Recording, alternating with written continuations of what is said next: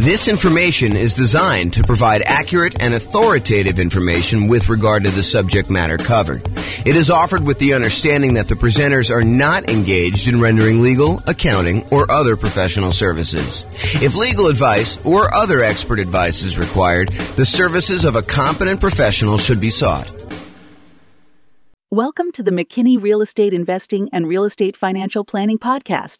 Learn all about investing in real estate in McKinney, Texas, with a combination of real estate financial planning and modeling with numbers specific to McKinney, plus syndicated, more generalized recordings of live and pre-recorded real estate investing classes, not all of them specific to McKinney.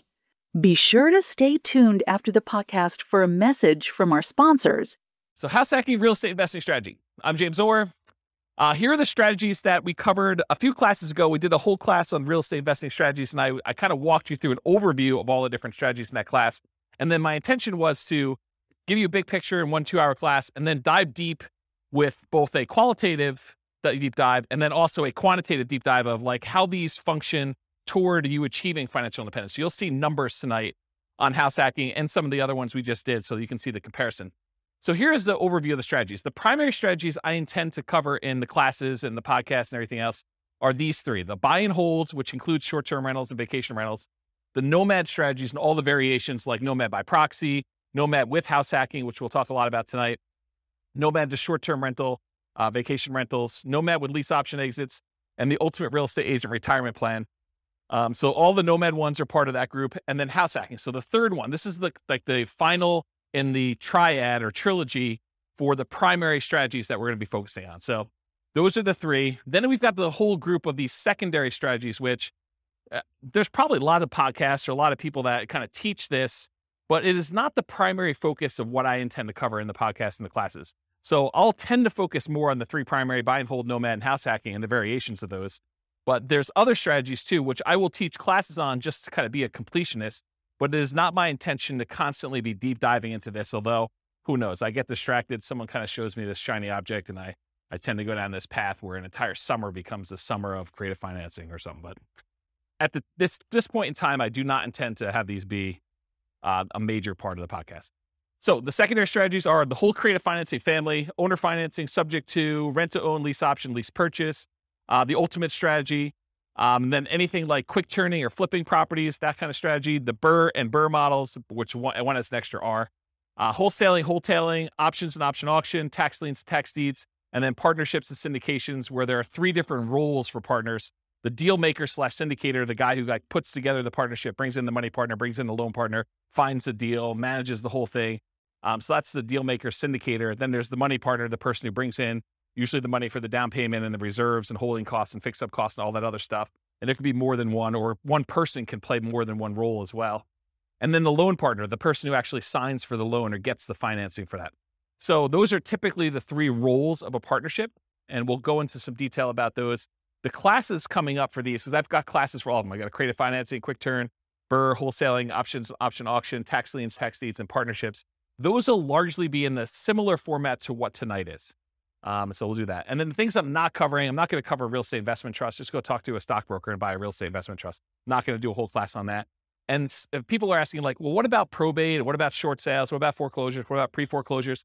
Those are sort of included as sub kind of characteristics of other strategies. Like a lot of the creative financing stuff, it has to do with pre-foreclosures and to a lesser degree foreclosures. And then a lot of the fix and flip ones are probably foreclosure type properties and stuff like that. So I'm not going to do separate classes on those, at least not right now as part of this series, but that's the thinking right now. Any questions on real estate investing strategies and what we're covering? I'm just like going off tonight. I'm just like in the zone, looking out the window and teaching. So if you guys have questions, let me know. All right, cool. All right, so house hacking. So let me just cover right up the top. There's no slide for this, but I think this comes up a lot when people hear me talk about nomad or they talk about house hacking. Nomad and house hacking are different. So nomad, if you remember, is sequentially buying owner-occupant properties. You buy a property as an owner-occupant, you move in, you live there for a year or more, but you have to live there usually for at least a year because that's the agreement you have with the lender. So you move in, you live there for a year. Then at the end of the year, you convert that property to a rental and you move into the next property and you repeat that process until you acquire as many rentals as you want.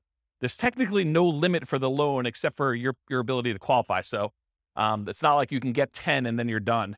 If you're doing conventional financing as an owner occupant, you can do 11, 12, 13, 14, 15. Where if you're doing regular non-owner occupant, you usually get cut off at 10. So there usually is a hard limit. And that limit has changed over the years. It wasn't always 10. It's currently 10 right now. And who knows what the lending policy will change in the future. It might get more lax. It might get more strict. You never know. So the difference between Nomad and house hacking. So Nomad, you're buying property sequentially. You're buying them as an owner occupant, moving in, converting them to a rental, and you're just repeating that process. House hacking, on the other hand, is where you make use of a property that you're already living in. You're either buying a duplex and renting out one half, you're buying a triplex and renting out the other 2 units, or you're buying a fourplex and you're renting out the other 3 units, or you're buying a property and you're renting out the rooms, or you're renting out the garage, or you're parking an RV and you're either living in the RV and renting out the house, or you're renting out the RV as an Airbnb or something like that. The idea, though, is you've got an existing owner-occupant property and you're making use of getting income from the property that you're living in. So house hacking really is a strategy for people to get income from properties that they're living in. You can combine Nomad and house hacking. You can buy a house as an owner-occupant, move in with the intention of moving out in a year, converting that one to a rental. And while you're there, you can have roommates for the property that you're living in. So you can almost use the roommates as a way for you to save up your down payment to buy the next property. It's one way to think about it. Okay. So house hacking is similar in many ways to Nomad because you're doing owner-occupant properties. And so all the financing and a lot of the risk profile is very similar. Most house hackers are trying to reduce, or in some really ideal cases, completely eliminate their housing expense. With Kevin, you said you're doing house hacking right now. Are you able to get to offset your housing costs completely?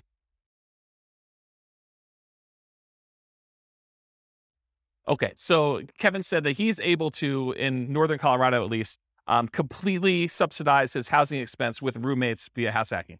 So he's combining house hacking and Nomad at the same time, but you're doing the house hacking, you're able to basically live for free, or very close to it. I think you said you were up 100 last year and you're down 100 this year. So your actual cost out of pocket now is $100 to live. Yeah, so that's amazing. So most house hackers are trying to reduce or completely eliminate their housing expense. Mathematically, though, if you really step back and you think about it, you just kind of think about like this whole thing is a big black box with numbers in and numbers out. House hacking looks almost identical to getting a side hustle, right? You could, instead of renting out a room for $700, you could just get a side hustle for $700. It looks the same. And then you don't have someone living in your house. But the nice thing about house hacking is if you've got extra space in your house and you're willing to put up with a lot of the inconveniences of having people there, there's some pluses, but I think a lot of people think that there's some inconveniences with it. But if you're willing to do that, you don't have to go get the side hustle and do the extra work. So you don't have to go out and put in hours in order to trade for that. And you can actually get some extra income from doing it.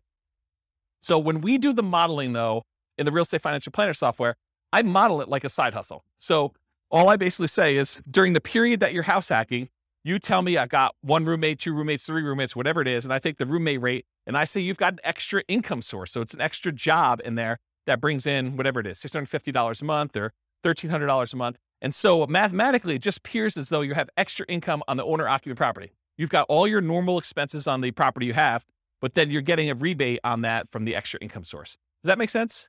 Okay. Let's see. So usually house hackers, by trying to reduce or completely eliminate their housing expense, it allows them to, one of two things. Number one, it allows them to afford a more expensive asset than they might otherwise can or want to support. So it could be, they buy a duplex, which is more expensive than they normally want to buy as a house. But because they're house hacking one of the units, they can afford to do that. And the big benefit of doing it that way is instead of buying whatever the prices of houses are in your market, $400,000 single family home, maybe you go buy a $700,000 duplex where you're going to rent out one half of it and your rent from the other unit helps to support it so that for you, it looks like you're buying less than a $700,000 property because maybe you couldn't qualify without that rent coming in from that one half. Or you go buy a fourplex, which is almost 4 times as much.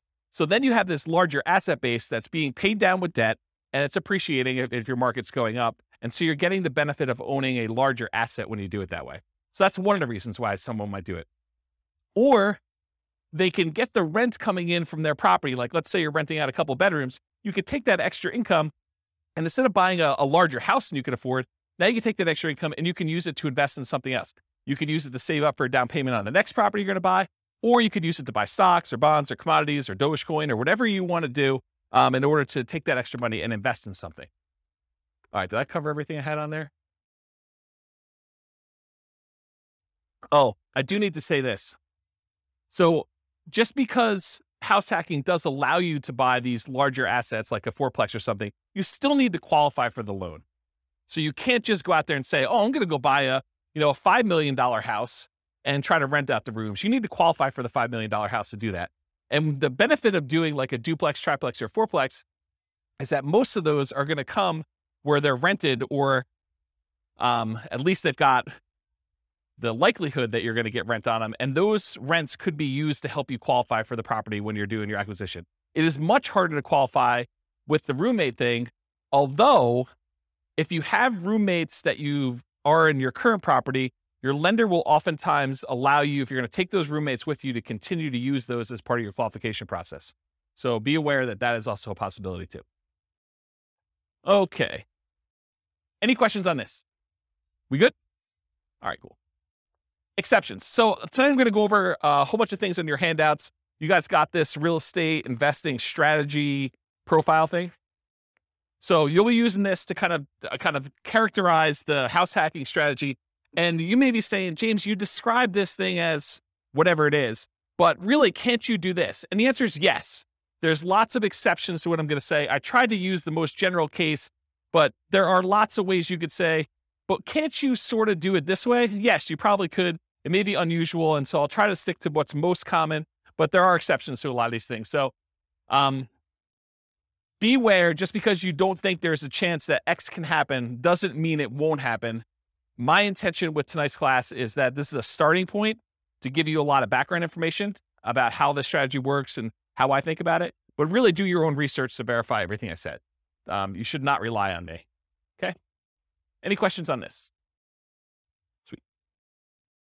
All right, so house hacking variations. Let's just kind of start going down what we're going to be covering tonight.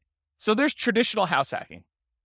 When you have traditional house hacking, you typically go buy a house, single family home as an example, and you're usually going to put 0% down if you're going to get a VA loan. And VA loans allow you to buy single family homes, duplexes, triplexes, or fourplexes. They require that you be a veteran. So you have to have served in the military and have veteran benefits, VA benefits. And you could use that up to a certain limit. You're not limited to just one. You're limited to the actual the benefit you have from the VA. So you could possibly use your VA benefit for more than one house if you happen to be in an area and to find a property that's inexpensive enough. Or if you sell your VA property, then you could reuse your benefits, although it's a little bit more expensive to use them on the second time. So VA is usually a specific loan program that you have to be a veteran to get. It's a nothing down loan program. Instead of having PMI, private mortgage insurance, which private mortgage insurance is an insurance that the lender requires you get when they make you a loan where you put less than 20% down, it protects them in case you default.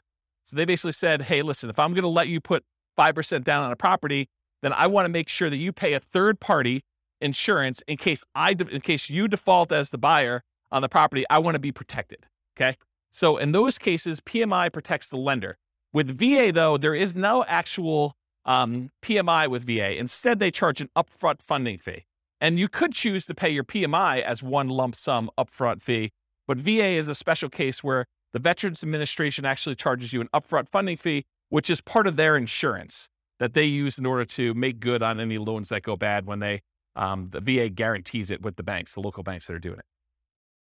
So if you're going to go buy property, you could do 0% down for VA, and that's one of the two loans that you can do for multifamily.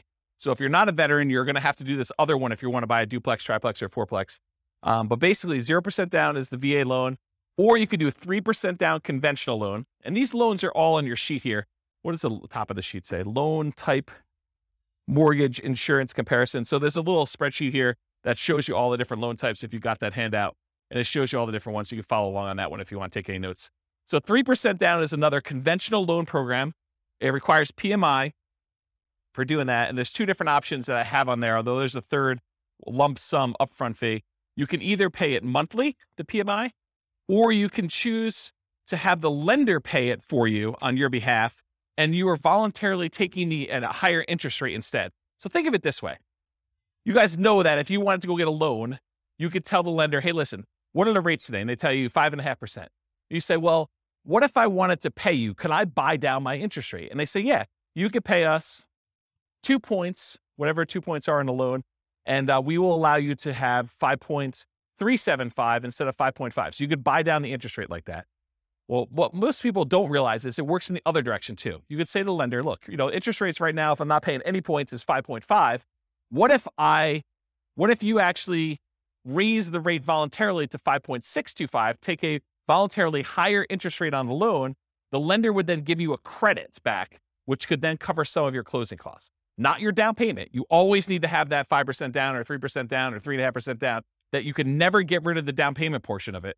But some of your closing costs, the lender can contribute. So it could pay things like title insurance or your prepaids on, your insurance or things of that nature. So it can pay some of those things in advance as part of your prepaids, as part of the closing costs. So you effectively end up coming to closing with less money by voluntarily taking a higher interest rate, which means your payment's going to be higher.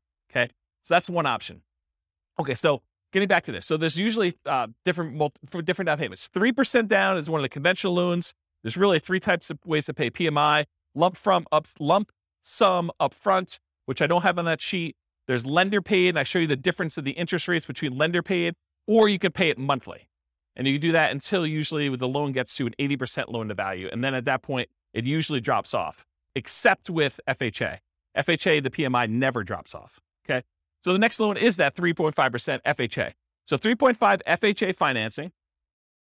There is both an upfront fee and also monthly PMI for FHA, and the PMI on FHA never goes away. So it's there for the life of the loan. Not even when you get down below 80% loan to value, the PMI doesn't go away at all. The benefit of using FHA, though, is with FHA loans, you could buy duplexes, triplexes, or fourplexes with 3.5% down. You have to owner occupy one of the units. These are all owner occupant loan programs. Okay. So you can buy single family homes, duplexes, triplexes, or fourplexes with FHA, all for 3.5% down, or 5% down. There's a 5% down conventional loan program. Again, it's the same PMI options as a 3% down conventional program. You don't need any special, veteran benefits or anything to get those. And that's typically what most clients are using to do Nomad. They're using 5% down. Okay. So traditional house hacking, down payments are usually going to be 0, 3, 3.5% for FHA, or 5. And the 0% down is usually VA. And so if you're doing multifamily, it's going to usually be the 0 if you got VA benefits, or 3.5 if you're doing FHA. In traditional house hacking, it could be single family home with roommates, including what I call non-conforming duplexes, triplexes, and fourplexes. What's a non-conforming duplex, triplex, or fourplex? Anyone have an idea? So an example would be a walkout basement. So in other words, you have a part of your unit that's technically not a duplex. It's not listed in public records as a duplex, but it's sort of set up where it feels a lot like a duplex, where you can have a completely separate living area, like a basement that has a walkout where they can come and go as they please through the back door. Maybe you set up a kitchen unit down there against, a lot of times against regulations of the county or the city that you're living in. Or maybe you just have like a kitchen set up, but no stove. You have like a little mini fridge and a little mini bar sink area. And they use like a little hot plate in order to cook their meals. So it's not technically a duplex, triplex, or a fourplex. It's not listed in public record as that. It's not zoned for that, but you're sort of using it like that. A lot of people, there's some people that have converted these up-down bi-level plans where you walk in the front door and they added doors right before the stairs so that now they have an upstairs and downstairs. So you walk in, there's a little landing area, and if you go to the left, there's a door that goes upstairs with its own unit. And if you go to the right, you open the door, there's a staircase that goes down to another unit. And some people have converted these to non-conforming duplex units, and they kind of rent out both of them. Okay. So you could do the single family home with roommates, or this non-conforming duplex, triplex, or fourplex from the single family homes. Or you could do legitimate duplexes, triplexes, fourplexes, actually zoned multifamily property where there's a unit, there's 2 addresses, it's zoned that way in public records. Like there's 2 different utilities, 2 different electrical boxes, 2 different water lines going, and so on. There's also slight variations on these, like additional dwelling units where you have a single family home with its own like mother-in-law suite, or a multi-generational property. There's a whole builder now that's kind of catering to this group. They've got a whole bunch of new construction properties where they have 2 front doors, and one of them is like an intergenerational suite. There's a door that you can close between the units so they still connect, but they're technically 2 separate units. They have 2 kitchens, 2 sets of living areas, 2 bathrooms, all that stuff. So it's like a duplex, but it's still technically a single family home, which is an interesting product. So if you have a single family home, or even a duplex, triplex, or fourplex, you could rent out rooms in your unit, in like your actual side of the duplex. You could rent out rooms in addition. It is harder to buy more than one duplex, triplex, or fourplex. So if you were thinking, oh, James, I'm going to combine this house hacking thing you had with Nomad, and instead of buying single family homes every type of property, I'm going to buy fourplexes. So I'm going to buy 10 fourplexes, and I'm going to do that strategy. What's the challenge with that? Why can't you go buy 10 fourplexes easily? Anyone know? The financing. So if you have a VA loan, you could go buy 1, maybe 2 if you didn't use all your VA benefits to buy 2 duplexes or 2 fourplexes sequentially. You buy 1, you live there for a year, you convert it to a rental, you move out, you buy the next one. And if you have a little bit left over in your VA benefit, maybe you could do a second one with that. But then once you get beyond 2, this is like an ideal situation where you're able to find one cheap enough that you didn't use all your benefits. After you've done the 2 though, let's say you want to go buy a third one. What's the financing you can do in order to do that? FHA. So FHA is the only other one you could do to buy triplexes, duplex, triplex, or fourplexes. You can't do the conventional one with low down payments, like a 5% down. So if you wanted to go do a low down additional unit, then you could do your FHA. What's the problem after you get your 2 VA ones? That's really a stretch to do. That'd be really hard to do. And that third FHA one. Yeah, you can't do more than 1 FHA loan. There's some really weird exceptions. Like if you move more than 100 miles away, or you had one and you inherited one from your parents because they died and you kind of took over the loan or whatever it is. But they don't usually want to give you 2 FHA loans. There's some really rare exceptions, but for the most part, it's going to be very, very difficult for you to be able to do 2 FHA loans. So it's going to be really hard for you to buy that 4th duplex, triplex, or fourplex if you're trying to do this in series without putting a lot more down. Then you got to go put your 15% down for a duplex. I think there's a loan program for doing that as an owner occupant. Otherwise, it's going to be 25% down for doing any type of multifamily. Even if you're moving in, well, maybe there is a 20% down owner occupant. I don't know the answer to that. I'd have to check with a lender to find out. But I think for most of those, they're going to probably be 25% down for the multifamilies after that. So there's really no way to do these really low sequential down payments for acquiring these large numbers of multifamilies. Primarily, you're going to be doing 1, maybe 2 if you're lucky. If you happen to be a VA, a veteran, and you can get a VA loan for 1, or maybe you met your spouse in the military, you get 1, your spouse gets the next one. Maybe you're able to squeeze out a third one because one of you didn't use all your benefits. And then you go to the FHA for her, you do the FHA for him. Maybe you can get to that. But you're talking about the stars having to align and it being perfect. The chance of you doing it is really, really, really hard. So a lot of times we'll just say, we're going to stick to single family homes. So you could do as many of those as you want. You buy 5% down every year for as long as you want to go. Okay. So that's why we typically don't do these multiple multifamily properties in a row. All right. So that brings us to our next variation of house hacking, Nomad with house hacking. This is just combining that idea of having roommates or buying a duplex and then sequentially buying a new property every year. And in most cases, it's going to be a single family home. And I think we just covered why, right? So you're going to be doing single family homes, Nomad with house hacking. And if you guys can't, it was last week we did Nomad, right?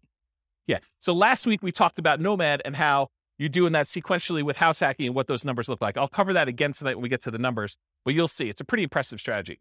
So I call Nomad with house hacking, the alternative name for it is sequential house hacking, right? When someone goes and they house hack repeatedly and they're buying, house after house after house, and they continue to house hack, that's sort of like what Nomad with house hacking is, right? Sequential house hacking. House hacking with traditional buy and hold. So sometimes you'll go and you'll do your one house that you live in and you get a roommate or 2 or 3 or 4 and you live there and you're getting really nice extra income, or maybe you're living for free or significantly reduced. But then in parallel, you're using the down payments that you're saving up from doing your house hacking in order to go out and buy 15% down or 20% down or 25% down traditional buy and hold non-owner occupant where you're not moving into those properties. Does that make sense? So this is like you go and you get yourself living for free so that you can build up these down payments really quickly. And then you're acquiring 20% down or 25% down or 15% down with PMI, or like non-owner occupant properties as quickly as possible in parallel. So that's house hacking with traditional buy and hold. And then the last one is house hacking with short-term rentals.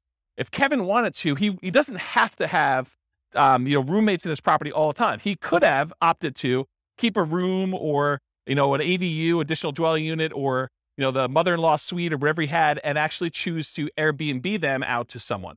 And he could have people there on weekends and holidays and stuff like that instead of having roommates all the time. And the economics are you typically get higher rates than you get for having just long-term roommates, but there's more work involved and more upkeep, and you tend to have a little bit nicer property in some cases. Not saying Kevin's is not nice, but like that's how it typically is for Airbnb. Although there's lots of variations, what I imagine. So, okay. So that's house hacking with short-term rentals.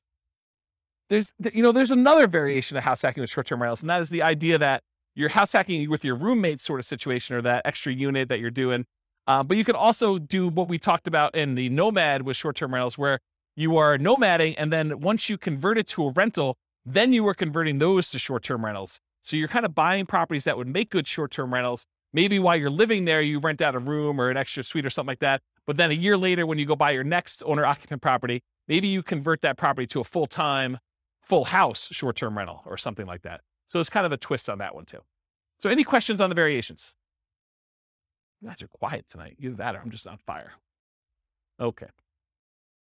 So is house hacking more of an investor strategy or more of a real estate entrepreneur strategy? Remember, if you're primarily investing, if you put money out with the expectation of getting a return on your money, versus real estate entrepreneurship is you are putting in your time and energy into trying to generate an income or business returns on the activities that you're doing. Not that you don't have any money in the deal as an entrepreneur, but really the idea is like, are you spending a lot of time trying to generate money? Like you're in a job as a real estate entrepreneur, or are you putting out money and you want this to largely be passive? And I think house hacking is largely passive. I mean, I'm sure if you do more of the short-term rentals, that's more entrepreneur-ish, but really you're putting out money, your down payment, 0%, 3%, 3.5%, 5% down, and you're expecting to get a return on having roommates there. Yes, you got to go put leases on there. Yes, you got to advertise, put your tenants in there. You got to manage them, all that stuff. But it's largely passive. It's not like an everyday type of activity. Okay. Money required. So I went into a lot of detail on this, so this slide will go pretty quick. But typically, you usually have to come up with 0% down for the VA loan, 3% down for that conventional, 3.5% down for the FHA, or 5% down for the conventional, and any deferred down payment that you need. And what I mean by deferred down payment is any negative cash flow you might have on that property. So Kevin was saying that, this year he's probably about negative $100. So it's costing him $100 to live in the property. So he needs to budget for that negative $100. He needs to budget for the $100 it's costing him to live, which for most people is not as bad as having a budget for the full, $2,000 or $2,500 a month or whatever you're paying for on your regular mortgage if you weren't house hacking. But if you convert it to a rental after a year, you still need to budget for that. So if he was negative once he converted to a rental, he would need to budget for that deferred down payment, any negative cash flow he had on that property. And really, the way to think about this deferred down payment is, if Kevin went and he put 20% down on this property, would it be negative? Probably not. But he bought it as an owner occupant, probably put 5% down is my guess. And now he's trying to support, 3 roommates or however many he has in this property so that he's not negative on the property. But if he had put 20% down, it wouldn't be negative at all. So really, because he put 5% down, he has a little bit of negative cash flow. And so you can think about it as he didn't put 20% down, which is probably, $80,000 or so. My guess is probably $400,000 property. Instead, he put $20,000 down. So instead of putting $60,000 down, he has negative $100 a month. Would you rather have negative $100 a month in cash flow or put $60,000 more down when you buy the property? Because that's really the choice he made, right? Because if you put the $60,000 down, it wouldn't be negative. So it's really a deferred down payment. He's paying that $100 a month over time until rents go up enough where he no longer has negative cash flow, which is going to be a lot less than $100 a month until it gets to $60,000. He's going to come out ahead on that deal. Make sense? Okay. And then additionally to that, you need reserves. Even when you're house hacking, you should have reserves set aside. You should have money set aside in case you can't get your house hacking tenants or they lose their job with COVID and they can't pay you, or you have repairs on the property, or something happens where you need money for something that has come up, something unexpected. So you should not be doing these strategies without reserves at all. So really, you're going to need your down payment, any deferred down payment you had, that negative cash flow, and then also reserves in that property. And then you might also see, although less frequently, any extra money to prepare the house for short-term rentals or repairs. So I have another client of mine who, one of their strategies is they like to furnish their property really, really nice to get premium roommate rent. And so there's an extra cost to going out and buying really nice couches and the big screen TV on the wall, and probably doing upgraded flooring and, the things of that nature in order to get the house prepared. So you might have extra expenses in order to get your house prepared for that. Some other clients of mine are obviously not doing, pimping out their house in order to make sure that they can get primo rent for that. They're just having any old roommate rent a clean room, clean, neat house where everything's functional, but they're not having to make sure it's super, super nice. Okay. And then in some rare cases, you probably will put more down, or you may buy the house cash. So you can do house hacking where you don't get these low down financing. It's not a requirement of the house hacking strategy that you buy it with little or nothing down. But in most cases, most of the people that I know doing it are trying to minimize how much they have into the deal, and they're buying properties with 5% down, and then they're usually doing it sequentially where they're buying more than one. Any questions on this?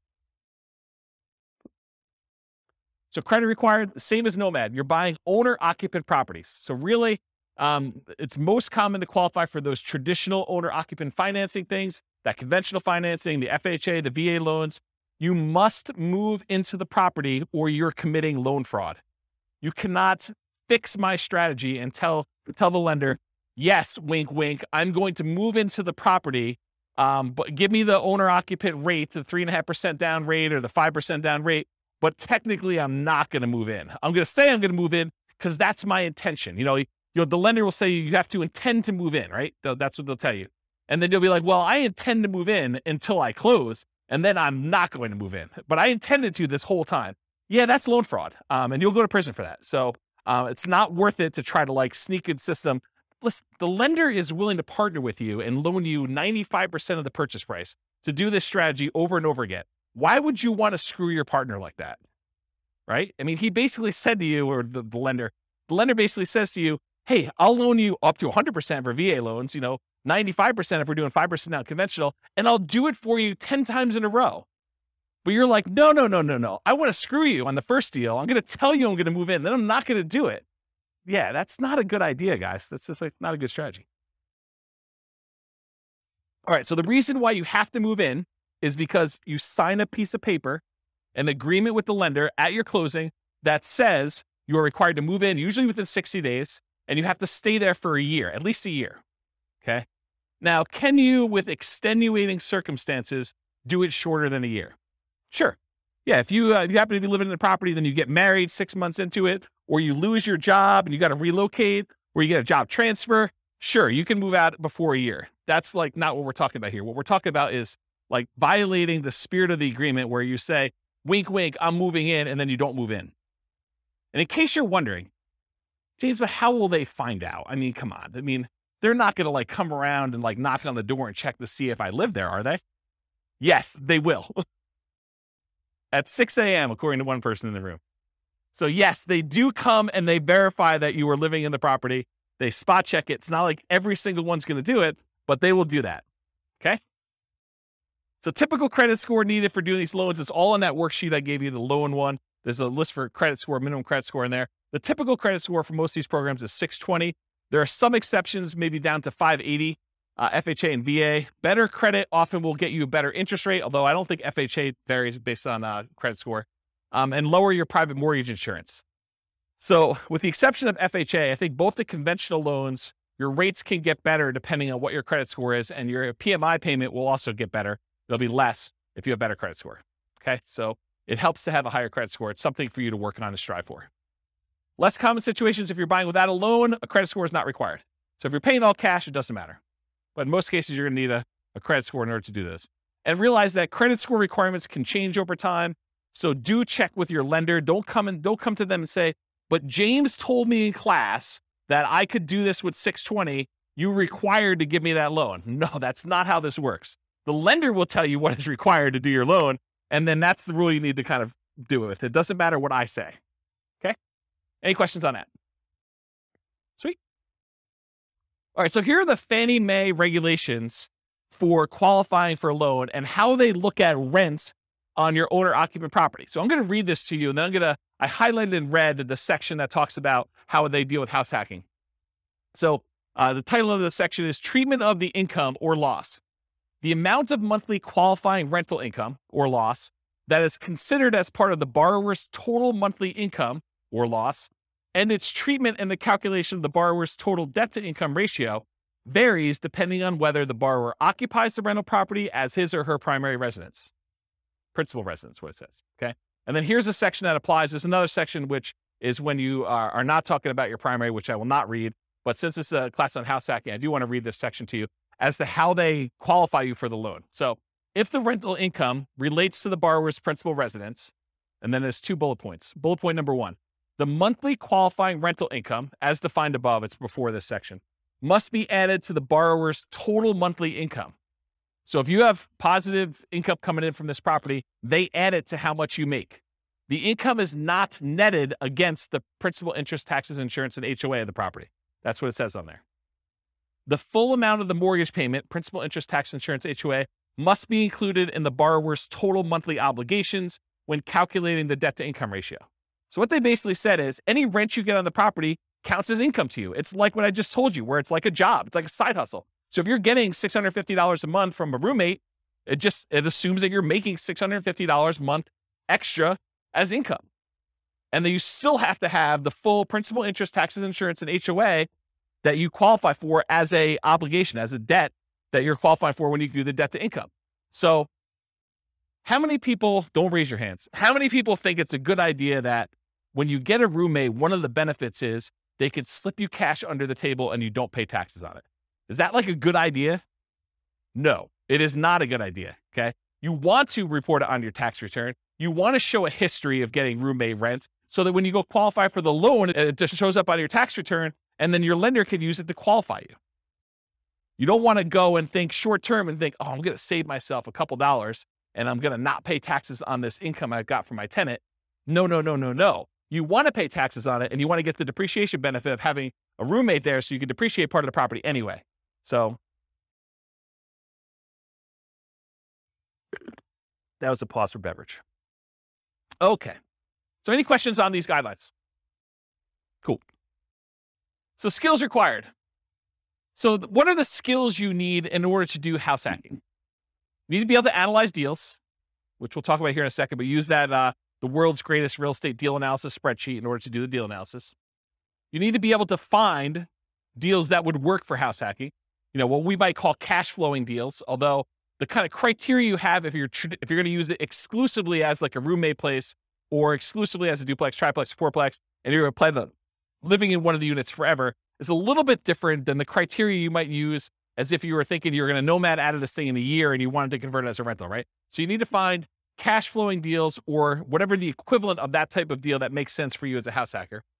You need to get good at acquisition financing, know about VA loans, know about FHA loans, know about the conventional loans for owner occupants and how those work, how the numbers, how they qualify you, how debt to income is calculated, or talk to a lender and make sure that you understand how you are qualified or not qualified and what you need to do in order to become qualified. And then finally, I think the last skill is property management skills. So you need to know either one of two things. You either need to know how to manage your property manager if you're going to have someone else do it, which is probably going to be for like your duplexes, triplexes, and fourplexes. It's probably not going to be for roommates. I don't know of any property managers that are focusing in on roommates. It might be a niche though. It might be an opportunity for the right property manager to be like a roommate finding property manager, which would be interesting. I don't know. Yeah. There's probably some liability there. Yeah, I don't know. I'll think about that, but there might be a niche for that. I don't know. So either you got to be good at doing managing your property manager, which is usually going to be the duplex, triplex, or fourplex situation where you're renting out the other units where you're not living with people, or you're managing the property yourself. You're managing the duplex, triplex yourself, and you're not hiring a property manager, or you've got roommates and you're kind of doing it that way. Or if you're doing short-term rentals, you got to get good at that type of property management. So Really, it's kind of like the skills of property management, depending on which way you go to do that. Any questions on skills required? Does that make sense, everybody? Sweet. Stability.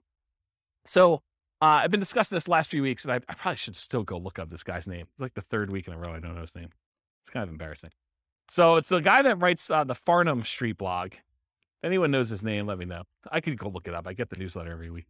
So basically, he sent out this has got to be a few months ago now. He sent out an email talking about this concept of things being actively stable or passively stable.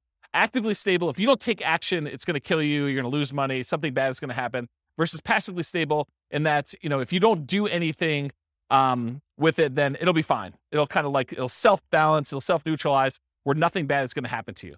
So real estate inherently is actively stable.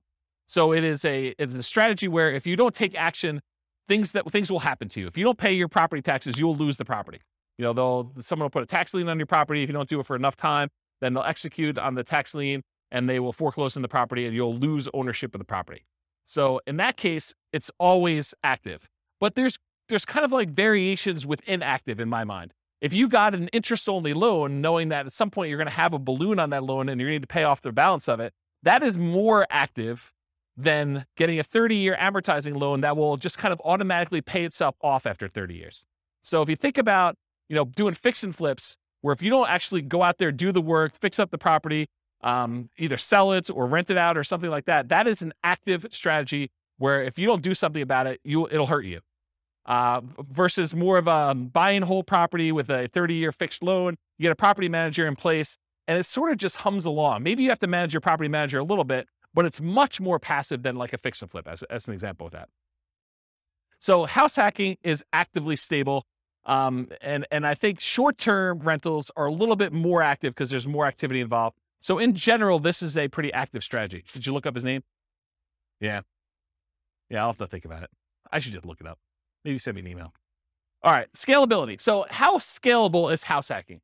And I used to have an extra slide here where I talked about, real estate in general gets you to just really big picture. Real estate in general gets you to $1 million net worth, $10 million net worth pretty easily. But in order to scale above 10 million, you need to do different things. You need to be thinking differently. You need to be buying different types of investments. And even beyond that, it's much, much harder to do real estate to a, much larger scale than, 10 million as an example. And 10 million is relatively arbitrary. It's not like an exact number. So how scalable is house hacking? Is it something that's going to get you to 10 million? And the answer is probably not, right? I think house hacking could get you to that kind of 1 million to maybe pushing 10 million if you're doing more sequential stuff. But house hacking just one property where you get roommates, that's really not going to get you to these big numbers. So it's not super scalable in that way, unless you're starting to kind of combine it with some type of sequential buying, like a nomad strategy where you're buying one every year and you're trying to do that. And then maybe you're converting those, you're kind of selling them off after a period of time and converting that into larger multifamily properties. And you're really leveraging up as you go. That's more of a scalable strategy. So house hacking is often limited to one per new property per year. And as soon as you're repeating the process as a nomad with house hacking, I think I talked about that, like if you're going to do that. And then from that perspective, it's hard to scale because you're only able to do one a year.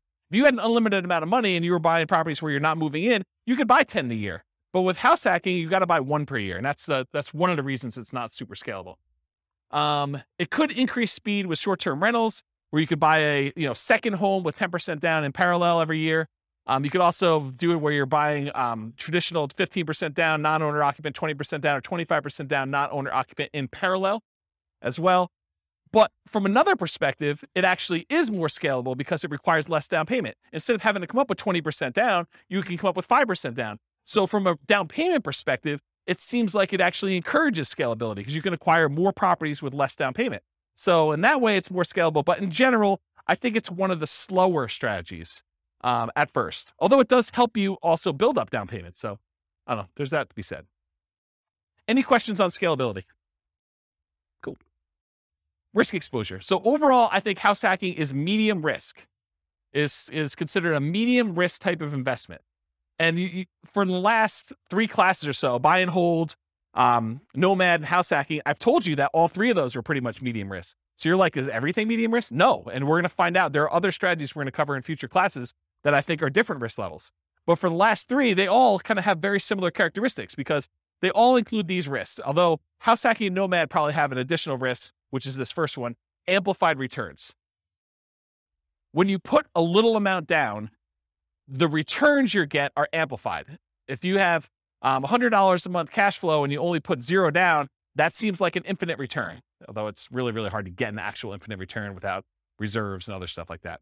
So, but the idea is that you have amplified returns. So a positive $100 seems like an infinitely positive return. But if you have negative $50, that is also negatively infinite. So it's amplified in those directions depending on what you do. Whereas if you put 20% down or 25% down and you have a slight increase or slight decrease in rent, or you have a repair, because you have so much more invested, those returns get muted. They get softened a lot more. And so they're not as radical in either direction. So it can go both ways for these amplified returns from the small down payments. In addition, another risk is the increased likelihood of negative cash flow or deferred down payments with these small down payments you're making. So by putting 0% down or 5% down, you have a much greater probability of having some negative cash flow on a property or deferred down payment. If you had put 20% down or 25% down, the chance of you having negative cash flow would be much, much lower. Okay. You could have the risk of your price declining during ownership. Property values do not go up, even though Kevin says they always go up. Rents can go down during your ownership. Property values can go up, property values can go down, rents can go up, rents can go down. If this is the first time you're hearing about that, don't be surprised. I think a lot of folks, especially the last decade or so, rents have gone nothing but up. Rents can go down. So can prices. Your credit is at risk. If something bad happens to you and you're no longer able to make that mortgage payment or manage that property, there's a chance that you could have a foreclosure, and that could mean an impact to your credit report. And so your credit is at risk by doing that. And then you have all the typical tenant and property management risks, slip and fall, being accused of violating fair housing laws, all those types of things. You have all those risks when you do house hacking as well. You could argue that there's slightly more risk with short-term rentals, vacation rentals, but I think that is offset by the higher income you get from vacation rentals. So I wouldn't consider that a significant extra risk. Although you do have a slightly different additional risk that you with short-term rentals than you do with, year-long leases type things. And that is that there are a lot of municipalities, cities, counties, HOAs that are coming in and cracking down on short-term rentals. And they're saying, hey, we are not allowing short-term rentals anymore. So I think there is an additional risk that you could see your short-term rental go from something that you were able to operate to something you are no longer able to operate because your HOA or your city or your county came in with additional, more restrictive rules and limited your ability to do that. Does that make sense? Okay. Also, insurance companies. I've heard some insurance companies are not allowing short-term rentals. You need to go get a specialized insurance company to do this. Okay, so profit speed. How quickly do you make money, and what size or magnitude of money do you make at one interval? So with house hacking, you typically can start seeing a profit immediately. That's one of the differences between house hacking and Nomad. Is Nomad, you buy a house, you live there for a year, and unless you're house hacking while you're nomading, you're not getting income on that property for a year. You got to support that property until you go and convert it to a rental. That's potentially problematic if you need income right away. With house hacking, you move in, you can get roommates right away. Of the people that had roommates in this thing, how many have moved in like that day had roommates? Yeah, so like 3 people in a room already had roommates when they moved into their property. So you could be earning money like that instant. In fact, you probably got down payments, security deposits, and everything in advance. So you probably got those up front. So with house hacking, you typically start seeing profit right away. Rents and security deposits are typically paid in advance. Short-term rentals while you're still living in the property may increase your cash flow. It's not common with roommates, but using a property manager can slightly delay your time to receiving cash flow. There's usually a delay between when they collect it and when they pay out to you.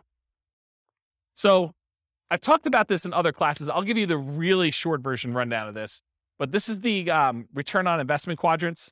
So on the left-hand side are cash later quadrants. That's appreciation and debt pay down. Those are the things you get later on when the property value goes up over a number of years. You pay down a loan over a number of years. Your amount of equity you have has usually gone up over that time. So this is usually money that you see over time. And then the now stuff, cash flow and tax benefits. So if you're getting rent from your roommates, that's the money you tend to see right away. And then the tax benefits, which is usually depreciation. You usually see that either in your paychecks because you went and you increased your exemptions, or at the end of the tax year when you get a larger amount back in your refund, or you had to pay in less of the amount that you owed. Kind of that's how that works. So those are kind of how the quadrants work. The ones on top, appreciation and cash flow, those are speculative. You're kind of like market dependent. You're relying on things to go your way, like property values going up or rents kind of remaining where they are or rents going up. And the ones on the bottom, debt pay down and tax benefits, those are sort of like the base of the pyramid where contractually you get debt pay down no matter what the market does. If you get a 30-year loan, you're paying down a certain amount of debt with every mortgage payment, whether you like it or not. Okay, that's what the debt pay down portion is. And then tax benefits, unless the tax law changes, you're getting depreciation for 27 and a half years, whether you like it or not. Okay, so those are the two kind of like baseline ones that are not market dependent. They're less speculative. They're only speculative if you stop making your mortgage payment, or in tax benefits wise, if the tax law changes and you're no longer able to take depreciation. Okay, so we talked about that. Any questions on profit speed and profit size? Oh, I'll comment on size. So the interesting thing about house hacking is it has the potential of bringing in more cash flow than a lot of other strategies. Because if you think about renting something by the room, that is one of the strategies listed on how to improve cash flow. It tends to be a higher cash flowing thing. Like if Kevin were to move out of this property and he were to actually charge rent for his position there, he probably could get more rent than if he just converted it to a regular straight up year-long lease. He'd have 5 different roommates or however many he has. I don't know exactly how many he has, but he might have 5 different roommates in there. One that was his position before, and these 4 other ones are all renting rooms, and he's collecting a much higher dollar amount. So from a perspective of like magnitude, the cash flow quadrant in this kind of like return on investment quadrant thing here would be typically larger than it would be in other strategies, more so than a lot of other strategies. Maybe not short-term rentals. Maybe short-term rentals is a little bit higher. But then otherwise, appreciation and debt pay down are the same. From a return on investment standpoint, they get larger because your down payment is smaller. And then the tax benefits are going to be fixed no matter what strategy you're doing. Although if you're putting less down from a return on investment characteristic, that tends to be a little bit higher because you're putting a smaller amount down and the amount you're getting is fixed. It's based on the price of the property. Any questions on profit speed? All right, cool. Finding deals. How do you find house hacks?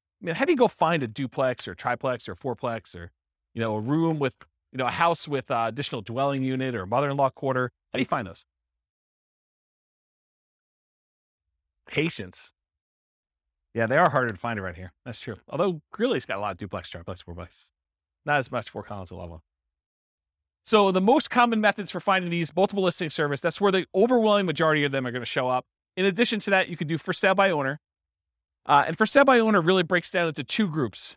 There's the actively marketed for sale by owners that are going out there, they're listing their property on Zillow, they're putting a yard sign up, they're doing things in order to encourage people to find their property. And then you've got all the hidden for sale by owners. And those you got to find by doing marketing. These are the people that maybe they don't know they're going to sell, or maybe they haven't told anyone they're going to sell, but they want to sell, or they'd be open to selling. Okay. And so those are all the hidden ones. You usually find those by either marketing or networking. In addition to that, can you go find, the rogue duplex or single family home with a mother-in-law suite or something like that from a wholesaler? Can you do that? Yeah, I think that comes up, but I think that's more of a secondary, more unusual strategy for you to find these types of properties. Any questions on finding house hack deals? We got one more slide on finding stuff. So when you're looking inside the MLS, you could definitely set up searches for show me all the duplexes, show me all the triplexes, show me all the fourplexes. That's pretty easy. But then there's a bunch of keywords that I think will be helpful for you if you're searching to try to find house hacking type properties. So additional search terms might include mother-in-law, in-law, or suite. And I would spell suite correctly, S-U-I-T-E. I would also spell it wrong because not all real estate agents can spell. Okay? So I would put it in there as both the correct spelling and the incorrect spelling so that you catch the ones that they don't know how to spell. I'm picking on myself. I'm a real estate agent too. So I think you search for words like that. You could also search for the term separate entrance, because I think that would also be a key. And you're going to do these searches and there are going to be false positives that come up, right? You're going to be like, It'll say something like, stay away from the mother-in-law with this amazing spacious house in the mountains, right? And so it has nothing to do with the mother-in-law suite. They just happen to use the mother-in-law, and that's not really a property you necessarily want to use as a house hack. But I think doing these search terms will give you enough positives that it's worth putting them in and doing a search for. So mother-in-law, in-law, suite, those three terms. Separate entrance is another one. Kitchens, plural. If you do a regular search for kitchen, it's not going to help you. But kitchens, that usually implies that there's more than one, and that usually is a sign of a property that could be a good house hack for you. ADU stands for accessory dwelling unit or additional dwelling unit. The term accessory dwelling unit or multi-generation or multi-generational, those terms could help. Basement apartment, another term to search for. Garage apartment, maybe even just apartment. Cottage, compound, pool house, boat house, maybe wet bar. If you're looking for ones where you can actually park an RV and you have your RV where you live in, or you rent that out as a different Airbnb thing, maybe do a search for RV. Airbnb, VRBO, vacation rental, short-term rental, STR, which is abbreviation for short-term rental. A lot of times there's limited in space, and so some people will use abbreviation for that. House hack, just do a search term for that. And I would probably do that with space and without a space, because I think some people think it's one word. Roommate, also roommate with a space, without a space. Non-conforming, for example, non-conforming duplex. I wouldn't recommend violating any rules to rent these, but if you're willing to, or if it's something you're willing to go and do the correct paperwork in order to get it converted to conforming, then you might want to consider that. But you guys do realize if you go buy a non-conforming duplex, a single family home that's really set up as two different units, that the county can come and say, or the city can come and say, hey, you can't do that. That's against the rules. And they could fine you, or they could force you to kind of clean that up. So if you bought a property and you paid a premium in order to acquire a property that really isn't what you're using it as, that's potentially problematic, right? And there are some people that, at least around here, there's occupancy rules. So if you've heard of the U+2 rule, it means you can live there plus two other people. So if you had 3 roommates and you'd be violating the rules. And at least around here, the rules are pretty stiff. I think the penalty for violating the U+2 in the city of Fort Collins is $1,000 per day per person. Yeah. So if you're violating with 2 extra people, it's $2,000 per day. It's pretty gnarly. And there's always talk about whether they're going to repeal that or change it or amend it or whatever. But as of right now, I think that's the rule. And in case you're wondering, they don't really enforce it. That's just sort of on the books. No, they have at least one full-time enforcement agent. I think they may have more than one now, where they're actively going around there looking for people doing this. And if you have a neighbor, if you got 4 roommates, you got 4 cars, and you accidentally park too close to the one neighbor's house, they'll just call the city. So you don't want to do that. And they're so serious about it, at least around here, they will make you sign a form when you buy the property and when you sell the property that you acknowledge that rule. And you're supposed to have a copy of that form with every lease that you do. And not having the form is a fine. So if you do a lease in the city of Fort Collins and you don't have that form, then you're violating it. And if they find out, they can charge you a fine for not having the form that says there's a U+2 law and that you agree to abide by it, for not having that if you don't sign a lease with it. Okay? So just be careful about this non-conforming stuff. Don't think to yourself, hey, there's this 8-bedroom house. I'm going to get 7 roommates, and this thing's going to be amazing. Maybe not. Maybe not. Might not work out the way you planned, okay? So definitely check your zoning regulations and your occupancy rules in your city that you're doing that for. Any questions? Is this helpful, this little list for doing stuff? All right, cool. So if you're going to go analyze a deal for House Hack, go download the spreadsheet, realestatefinancialplanner.com/spreadsheet. You can download it and do house hacking analysis. Now, if you're going to go get a couple roommates, but it doesn't cover your rent, it's going to show negative, right? Right? Your returns are going to be negative for that first year. You've got a $2,000 a month mortgage, principal, interest, tax, insurance, HOA, all that other stuff, and you're only collecting $1,800. It's going to look like you have negative $200. That's because you're living there for negative $200. Right? You're paying $200 to live there. So think about it that way. But then, next year, if you decide to do like house hacking with Nomad or Nomad with house hacking, where you're kind of doing these sequentially, next year it should be very different. And so maybe you run it as if you're going to do it for next year, kind of do your year 2 analysis when you do your deal analysis up front. Any questions? All right, cool. Market conditions. So what kind of market would you want to do house hacking in? Would you want to do it in a market that's declining, where prices are going down, or rents are going down? Probably not. So in an ideal world, you want markets with good cash flow and markets with strong appreciation and rent appreciation. It is challenging in markets with significant negative cash flow, although I'll tell you, house hacking sure helps. And markets with no or negative appreciation or rent appreciation. It's a little bit harder to do in those markets. Any questions on market conditions? Accessibility, availability. In many markets, there are plentiful deals for you to select from the MLS. So it's really just selecting the best one, right? You get to look at a lot of them. You get to decide which one's going to make the most sense for you. In some markets, you're sifting and sorting, trying to find the best of the best, right? Like all the deals are positive 10% cash on cash, and you're trying to find the best 10% cash on cash deal, or one that's got a little bit better. Or maybe you're making trade-offs for location or for condition, or things that are like second and third tier. And in some markets, like our market, it's really, really, really hard to find properties that have positive cash flow right now with where interest rates are, where prices are, where rents are. And so a lot of times that takes the front driver's seat, and then you're making secondary selections based on, location or something like that. You're like, look, this is the closest we have to not being significantly negative cash flow. So of the ones that are available in this part of town or this sub-city or whatever we're doing here, let's go pick the best location in this new construction neighborhood as an example. So it's sort of like that when you're in these markets like this. Okay. Interest rates may be a significant factor, whether properties will cash flow or not. It's much harder to cash flow at 5.5% interest rates than it was at 3.0. Just much harder. Owner-occupant REITs can help over traditional buy and hold. So with traditional buy and hold, most of the time we're putting 15% down, 20% down, 25% down, and those are non-owner-occupant rates. If you look on the spreadsheet here, it shows you the non-owner-occupant rates are like, 6.625 versus 5.5 for the owner-occupant 5% down. So pretty significant increase in rates when you do owner-occupant versus non-owner-occupant, at least right now. And that typically holds true over time, but rates vary every day. They can go all over the place. And then finally, verify that you can use the property with the number of roommates you expect and or as a short-term vacation rental before you buy. You don't want to go buy a property only to find out that you can only have one roommate or two roommates when you were expecting to get 4. That would be problematic for you. Okay? Any questions? Cool. Can you use your retirement account to do house hacking? Can you go get a self-directed 401k or self-directed IRA account and use the down payment, use your self-directed 401k or self-directed IRA in order to do down payments to buy like house hacking properties? Nope, it's self-dealing. So you're not able to do that.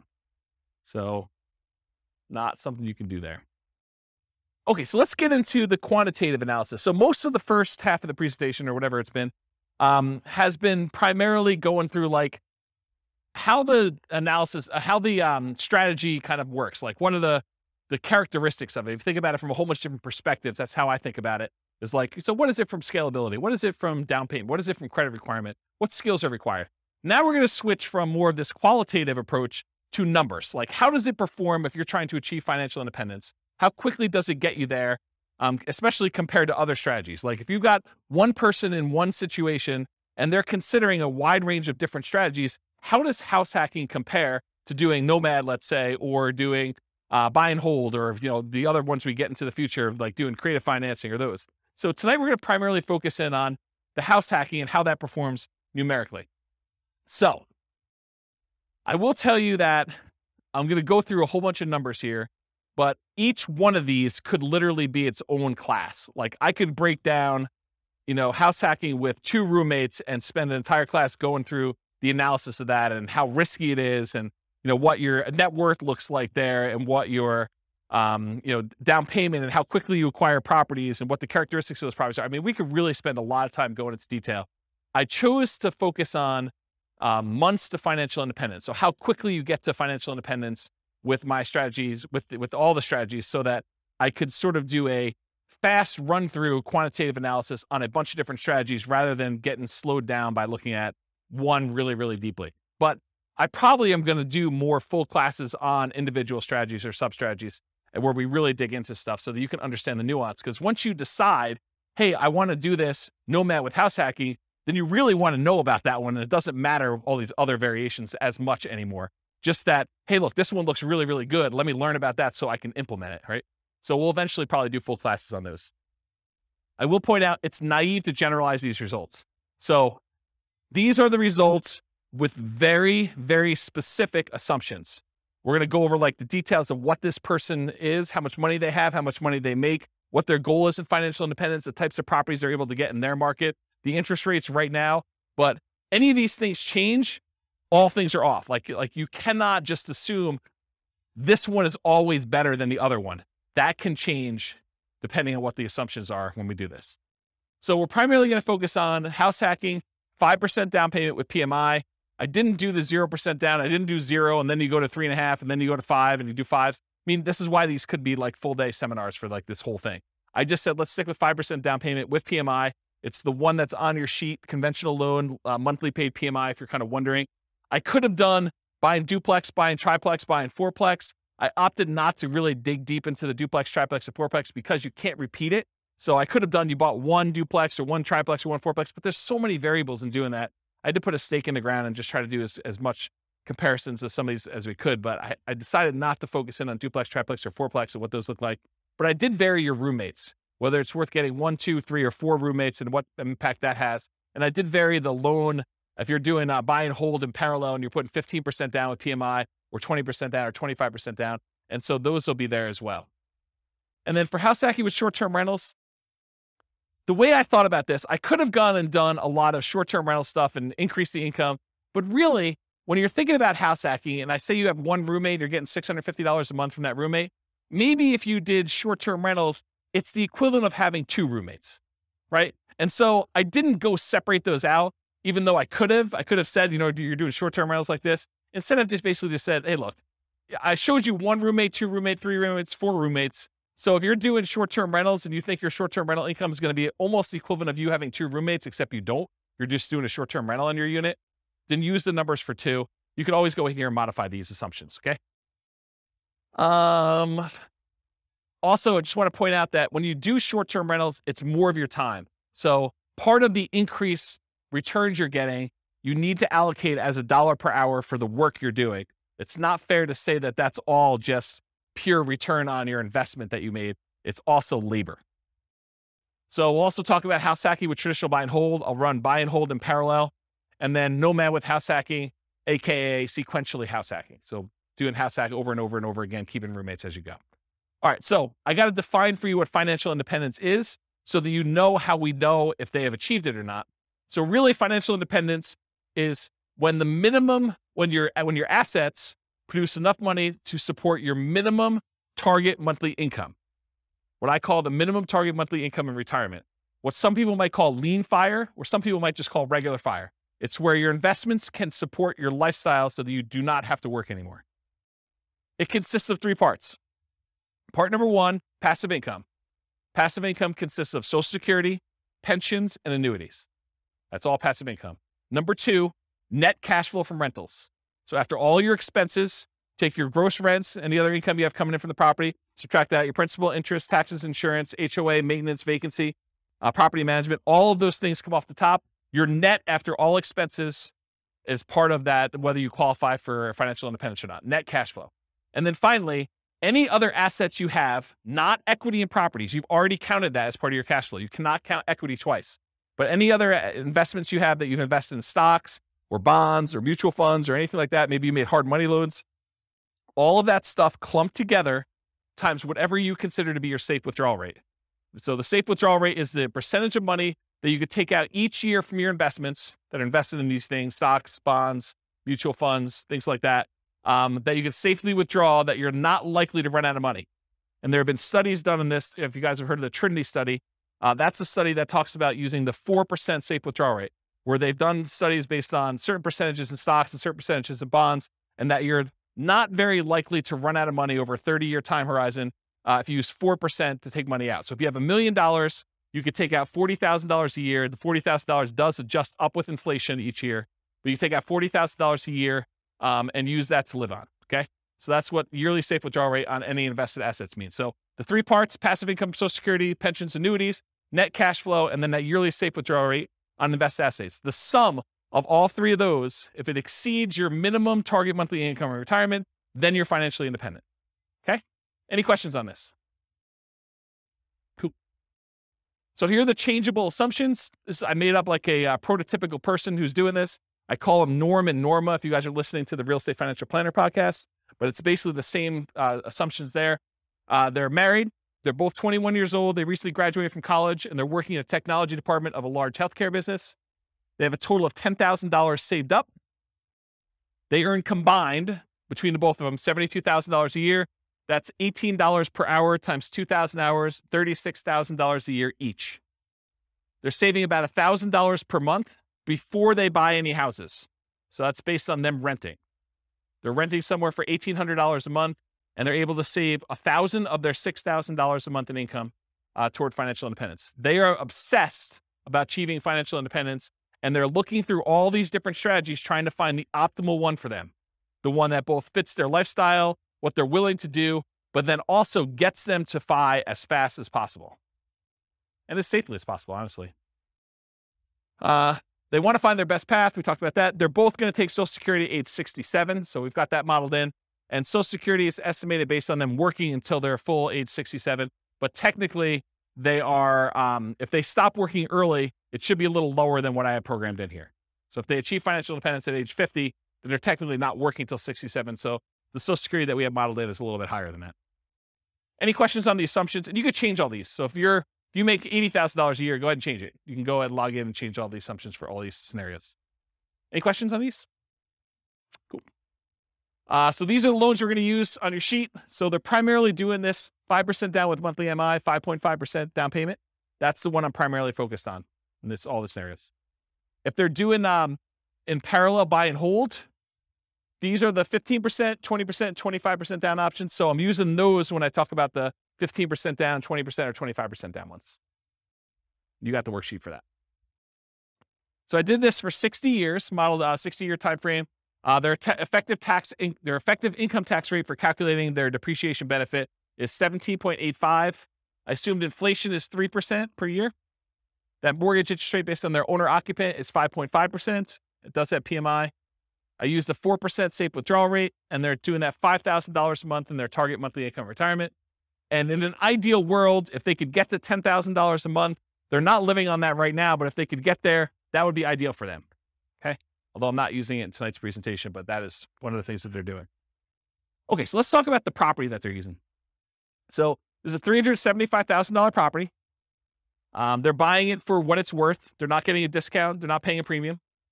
They're putting 5% down, and there's PMI on that. The property value goes up at 3% per year, by the way. It's keeping pace with inflation. 1% of the purchase price and closing costs at the time of purchase. They were not able to negotiate with the seller and get the seller to give them any seller concessions, so they got to come to the closing table with all their own closing costs. The interest rate we talked about, 5.5% for that 5% down, plus the PMI. They're getting 30-year loans. Rent on that property, $2,600 per month, and rent increases with inflation as well at 3% per year. When they're house hacking, one roommate's worth $650 a month. Two roommates, $650 each, $1,300 total.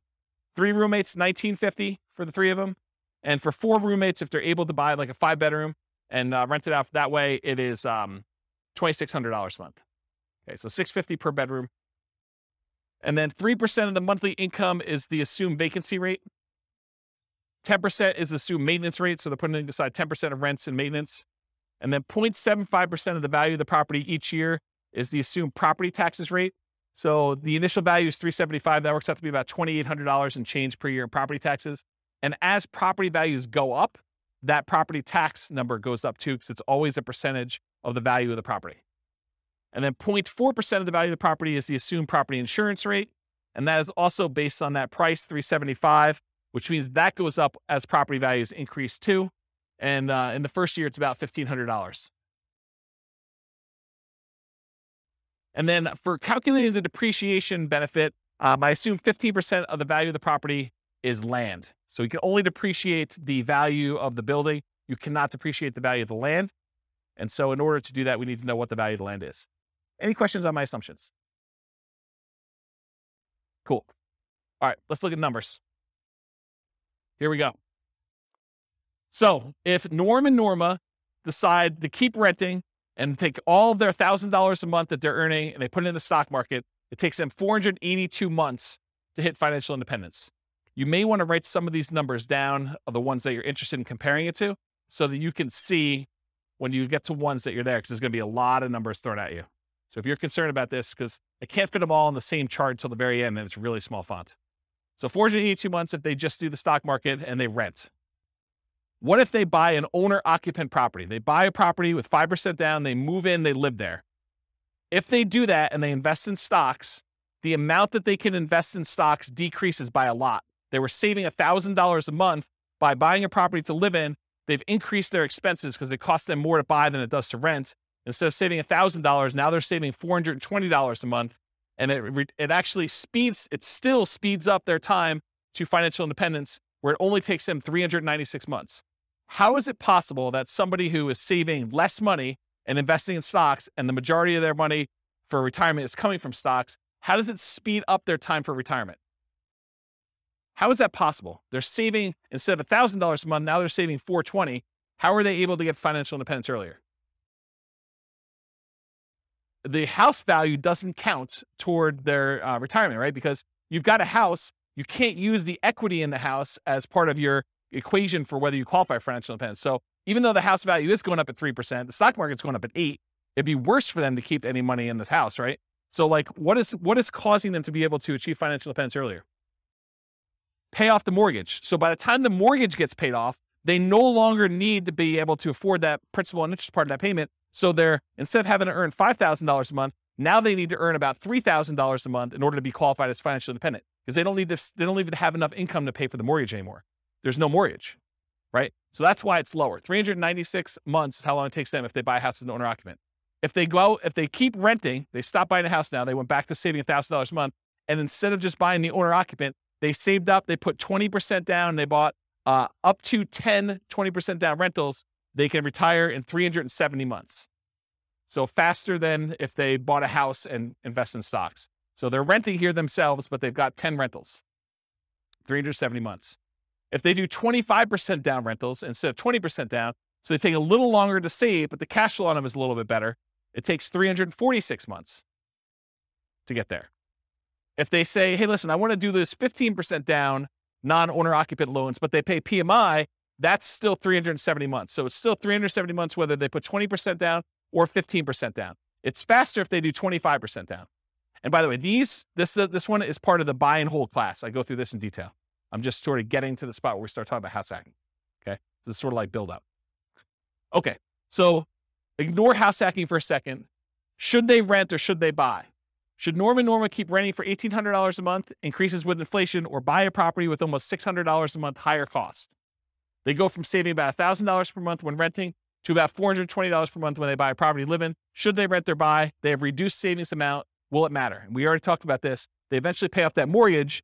And if you wait till you pay off the mortgage, then your qualification for financial independence gets much easier. So that sort of becomes an easier hurdle once you get to that point. Okay, so now they owner occupy, then they do 20% down payments. So this one, they buy one owner occupant property, then they take their extra money and they save up for 20% down payments. That takes 394 months. Just the tiniest bit faster than if they buy the owner occupant and they do all stocks. Doesn't really make that big of a difference. What if they do 25% down? Still 394 months. Wow, that's kind of weird. 25% and 20% still the same. Whoa, it's even the same for 15% down. All of these are 394. Why is that happening? Because 394 is when they pay off their mortgage. And so they just kind of like, whoop, they all qualify based on that then. Okay, so we talked about why these are similar, because they pay off their mortgage. So here's the buy and hold stuff summarized just to show you the fastest ones if they do short-term rentals, which we didn't really talk about tonight, but those are the fastest ways for them to achieve financial independence if they buy properties and use them as short-term rentals. Otherwise, this is the kind of the speed of all of them. Okay, what if they nomad? They buy 10 nomad properties, basically buy that first 5% down. They move in, they live there for a year. As soon as they have enough down payment and debt to income ratio to be able to qualify for the next one, they buy the next one. They repeat this until they have 10 properties as rentals. And they kind of do that. And if they do that strategy, it takes them 320 months. So besides the short-term rental strategy, nomading, just plain vanilla nomad of buying 10 properties, is faster than all the other strategies. Doing all stocks, doing all 15% down, 20% down, 25% down rentals. So nomad crushes it. Okay? And honestly, they don't even buy their 9th and 10th property until after they achieve financial independence. So they only need to get to 8 before they get those numbers. Okay? Fixer Upper Nomad. So this was the buying 10 nomad properties at 5% down, took 320 months. If they go buy a property at the discount, and I cover the assumptions for this in last week's class on nomading, but basically that takes 231 months. So if you're buying properties at a discount and you're getting a little bit better cash flow on those, it's faster. 231 months to buy properties at a discount if you're doing Fixer Upper Nomad, if you could find them in your market. Okay. If you do nomad by proxy, you have someone else move in on your behalf, either your kids or your grandparents, or your parents rather, or your grandparents. It could take 214 months to do nomad by proxy. And go watch last week's class and go find the details of that, because there's a lot of nuance to what is involved in that. Okay. If you decide to do short-term rentals with nomad, so you buy a property, you live there for a year by yourself, then you convert it to a short-term rental where you're getting a little bit of a premium on rent. If you do that, 154 months. So converting your property to a short-term rental after you move out is 154 months. So now we're going to talk about nomad with house hacking. We covered this last week, but it kind of straddles both realms, right? We have nomad, but then we also have house hacking. So essentially the same as getting a side hustle, which you talked about, extra income each month. Start the income at month 33, which is when they buy their first property. So I just started it when they bought their first one, and I have it go. So I'm going to show you 1 roommate, 2 roommate, 3 roommates, and 4 roommates, $650 a month per roommate. So $2,600 if they have 4, $650 if they have 1, and everything in between, $650 each one. So here it is. These are the 3 with roommates. So if you have 1 roommate, it takes 263 months. Doing regular nomad was 320. Now it takes 263 if you just get 1 roommate and you do nomad with house hacking. If you get 2 roommates, 238 months, just under 20 years to retire with those baseline assumptions. If you get 3 roommates, 214 months. So I think you save whatever that difference is. That's 2 years? 238 to 214, 2 years. And then if you do 4 roommates, it's 202 months. So you save another year if you go from 3 roommates to 4 roommates. Okay? Any questions on this? Nomad with lease option exit takes longer, 379 months right now with those assumptions. And again, I'm going to point out, if you change these assumptions, nomad with lease option could be the winner. Like, it could be the best strategy. But with the assumptions I use and their starting position and all this stuff going on, it just works out that they don't do very well with it. You have questions?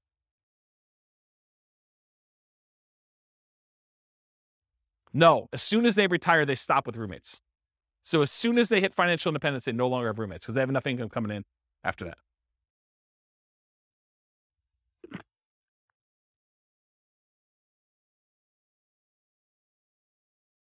Okay.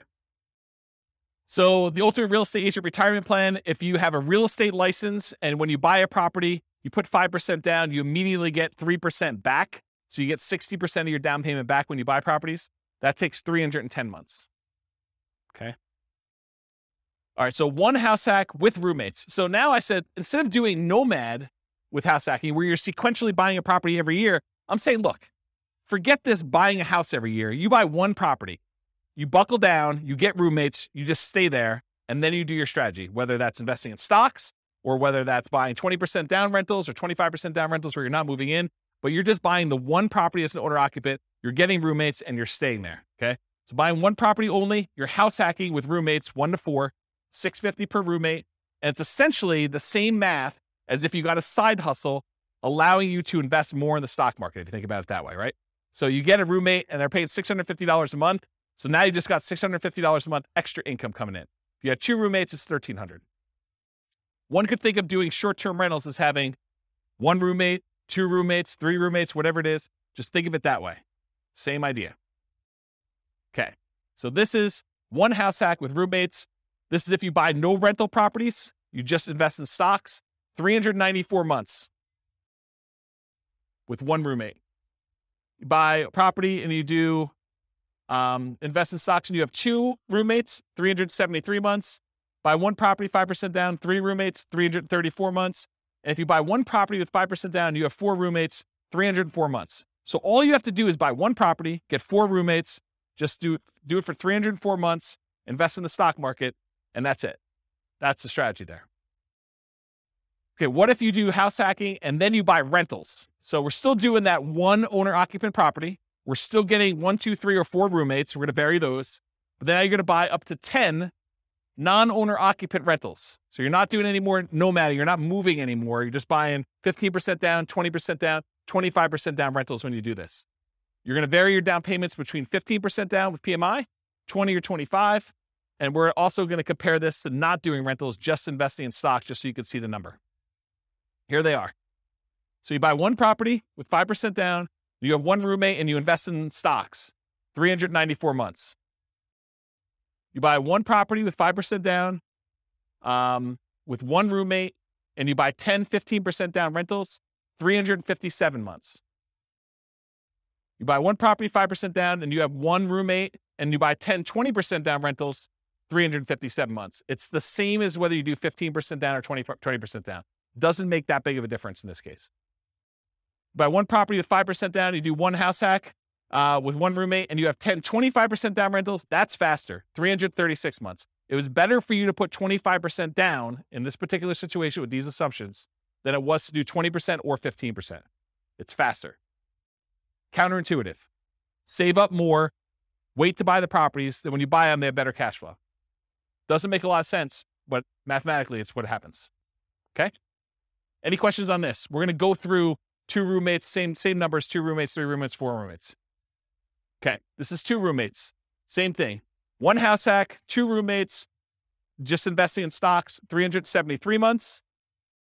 1 property, 2 roommates, you're going to buy 10, 15% down rentals, 321 months. Buy the property with 2 roommates, you're going to buy 10, 20% down rentals, 316 months. So that's like 5 months faster than 15. Or sorry, 5 months. Yeah, 5 months faster. And then you buy 25% down rentals. You still have 1 house hack, 2 roommates, 297 months. Crazy, right? All right. 3 roommates. Just do stocks, 334 months. You buy 15% down rentals, 293 months. You buy 20% down rentals, 285 months. You buy 25% down rentals, 273 months. So it's faster to put more down.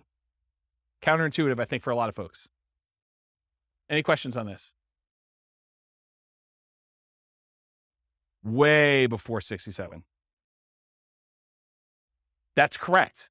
That none of them include their Social Security because they qualify for financial independence way before that kicks in. That sort of becomes a backstop, where if they haven't been able to make enough money by 67, then Social Security kicks in and it usually bumps them right above.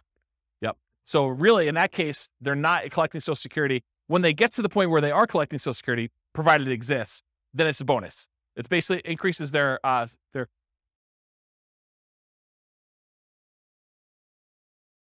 till 67. What do you mean?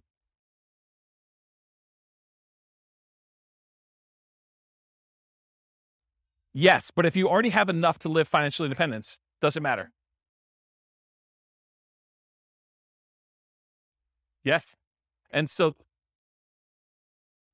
that's correct. That's what I said before. That's why I said I assumed it was going that you're working to 6-7, but really, if they stop working early, it's going to be lower than that. But by then, it doesn't matter because they've already achieved financial independence earlier. They have enough income coming in from their investments between, rental property cash flow or the stock market, that safe withdrawal rate, that it doesn't matter because they've got whatever it is, $5,000 adjusted for inflation coming in. Yep. But then you're right. It doesn't go up anymore. And you got to decide, should I work till 67 so that I can keep getting income and adding to it? Well, I don't think it matters. I mean, I'm 47. I don't know. How old am I? 47. And I don't care.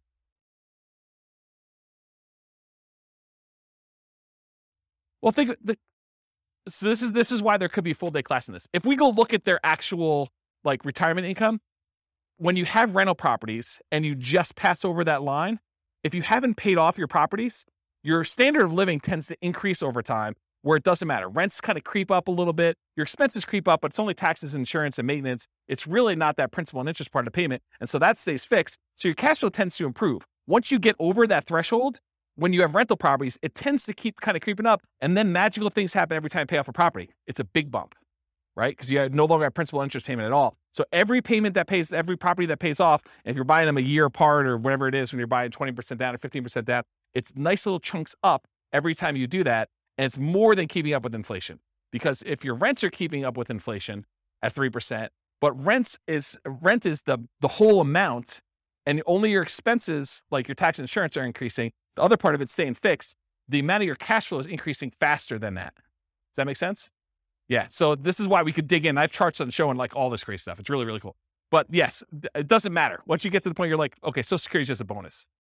It's like if property values and rents went down and I just had enough to kind of creep over the line. If everything was paid off, I've got, just enough for that. Then Social Security becomes like an extra thing. But for the most part, it's a blip on the chart for most people. Yeah. Yeah. Age 43. For which one? 273? Yeah. So age 43. That's not bad. Not bad. All right. So this is 3 house hacks, 3 roommates. If you do 4 and you just invest in stocks, 304 months. If you buy the 15% down rentals, 293 months. If you buy the 20% down rentals, it's 285 months. And if you buy the 25% down, it's 273 months. Okay. Now what I did is I combined all just the house hacking ones, and I tried to group them so that you could just see visually how big they are. The numbers are all there, but it's going to be hard for you to read back there. But you could see this is the one where they are just investing in the stock market. This is the one where they're doing one roommate with 15% down, 20% and 25.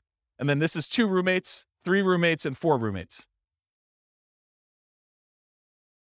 The difference between 3 roommates and 4 roommates is not significant at all. It's actually the same. So it didn't matter.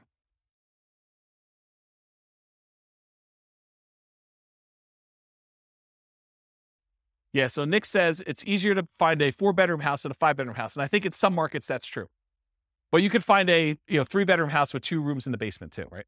So you definitely can find 5-bedroom type units. Yeah. Yep. But you can see a steady decline for the most part as you do this. And as you go from 15% down to 25% down for these numbers. What I find interesting though is you get 4 roommates and you ignore you can ignore all the real estate stuff, still 304 months, which is pretty promising, right? Even better than doing some rental stuff with 2 roommates and stuff like that. A lot less work, right? Right. So you got to make it worthwhile. And again, it's these specific assumptions and their situation and their properties and everything else. You buy in a different market, the numbers could be very different. And there's another weird thing that's going on here is equity does not get calculated into this formula with my assumptions. Why? Because equity doesn't count to financial independence, right? You remember the formula for financial independence is all the passive income from annuities, Social Security, and pensions. So that's not any of those. Cash flow from properties, it's not really there, although it's kind of a weird function of that when you pay off a property. But then on the bottom part of it is that 4% safe withdrawal rate on any assets you have invested in the stock market, mutual funds, and everything else. It doesn't include equity because you don't do 4% safe withdrawal rate on equity.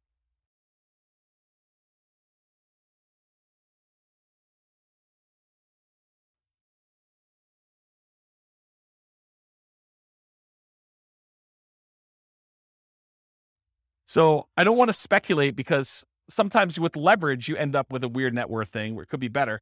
But in general, yeah, you end up with higher money invested in stocks in order to generate that same dollar amount. Yeah. Crazy, right? Okay. So this is all the ones for house hacking. Any questions? Then this is everything. Okay. So the green ones are all the buy and hold stuff. Then it starts Nomad, but these were the Nomad ones that were sort of odd ones out. These were Nomads with house hacking. So I kind of separated those out. Then these are some other weird Nomad ones. And then these were all the house hacking ones. So you could just see visually how they all compare to each other in terms of speed. And just eyeballing it, Nomad's fastest, right? Which is what we've been saying for a long time in these classes. But house hacking is pretty good, especially compared to traditional buy and hold, right? And honestly, when you combine house hacking and Nomad, those tend to be pretty sweet. Like the combination of moving into properties, buying with 5% down, and then also having roommates while you do that, pretty sweet model. There's only a few better than that, and that's sort of these like, Nomad by proxy, Nomad with short-term rentals, and fixer-upper Nomad. Those are these three, which are kind of like the lowest of all of them. Although they're not really the lowest of all of them because some of these are a little bit faster, right? 202 versus 214. Nomad with short-term rentals is the best right now of the ones we've done so far. With these assumptions in this particular situation, which you can't overgeneralize this because you got to run your own numbers. But if you're trying to evaluate what plan to do, you put in your numbers, you put in your situation, you run the software, and you run through each one of these to find out which one makes sense in my market with these things. All right, I think that's it. So, I got like one conclusion slide, but I think I've talked about most of it. So I'll go back to this slide so we can look at it and have more discussions. But so in conclusion, assumptions for modeling matter a lot. So house hacking once versus acquiring more properties, that Nomad with house hacking or with buy and hold kind of running in parallel. If you change the assumptions like your income expenses, market conditions, the appreciation rate, the rent appreciation rate, the price, interest rates, rents, vacancies, maintenance, property management, tax insurance, all those things will impact the results here. And they may change which one wins, right? I'll just give you a really basic example of this. If you're house hacking with one house, but you're primarily investing in the stock market versus you compare buying a property where the price appreciation or rent appreciation is abnormally low, that one may look much, much better than that. But if you run a number where you're buying in a fastly appreciating market with fastly appreciating rents and interest rates that may be back on the decline at some point, that could look way, way better than other strategies, right? Or how big of a discount you can get with your buy, fix up, and resell, which we haven't covered yet, but the fixer up or Nomad even, like those can really matter. If you get a big enough discount, that could blow everything else away. Or if your short-term rentals don't work out as well, they're not as profitable, or maybe they're much more profitable than I assumed with my assumptions, that could also matter. The stock market rate of return will matter too. It also affects not just numbers. This is actually a really good point. I'm going to slow down and talk to you about this because it's really critical to understand. So one of the reasons a lot of these strategies outperform others has to do with your risk profile. If you're investing small amounts of money and you're taking on a lot of debt, you're much more leveraged. And so your risk profile of doing a strategy where you're buying 5% down properties and you're repeating every year is very, very different than the risk profile of someone investing and putting 25% down or someone investing in stocks. It's not saying automatically that one is better or worse because there are ways that it could be better or worse depending on how it's structured and what your situation is, but it's different. Like if you're investing all in stocks, you now have the risk profile of a stock investor versus the risk profile of someone who's doing buy and hold or someone that's doing Nomad. And so these strategies, one could get you there faster, but if you look at all the different ways we measure risk, and there's several different ways that we look at stuff, everything from your debt to your net worth, to your debt to your liquid net worth, to your rent resiliency, to your equity resiliency, like all of those different ways of measuring like risk in a particular strategy, and you compare those one risk curve versus another risk curve, you may say, this is not worth the extra 3 years that I would earn. Or you may say, it is totally worth that to do it this way. And you can kind of look at those things. So risk matters a lot. And this comment about what you're investing in and its risk profile is pretty profound. Yeah. So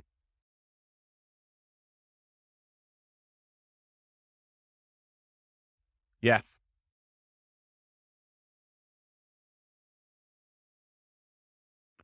So what Nick said off mic is you got to take into account the amount of work you're putting into. Doing short-term rentals could be a lot more work than just automatically investing $1,000 from your paycheck in index fund each month. And so you got to be aware of that too. So totally, absolutely. And we talked about that idea when we talked about how part of the extra return you're getting from short-term rentals is your labor. It's not just dollar return. So yes. Your safe withdrawal rate would matter here. Whether you're buying duplex, triplex, fourplex, or single-family homes would also matter. The strategies that work best in that market may differ from your market. You got to do the math. And I tried to do modeling for about 300 U.S. cities.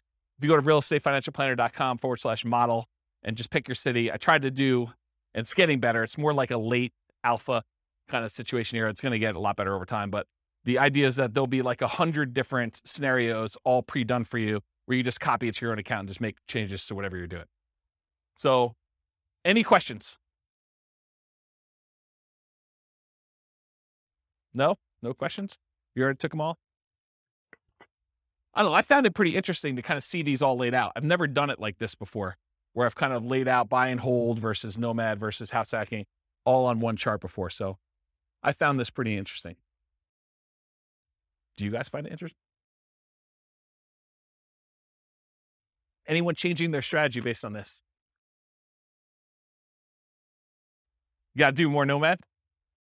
Weren't you telling me last week that you were buying properties and then selling them? Yeah. Buy, fix up, then resell. Like getting roommates? Yeah.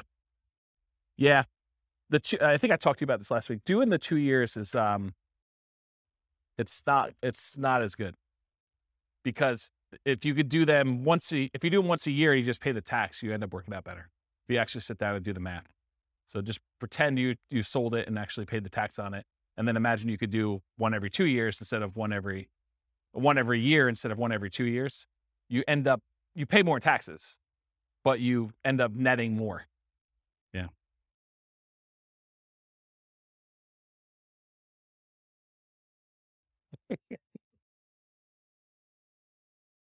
Yep.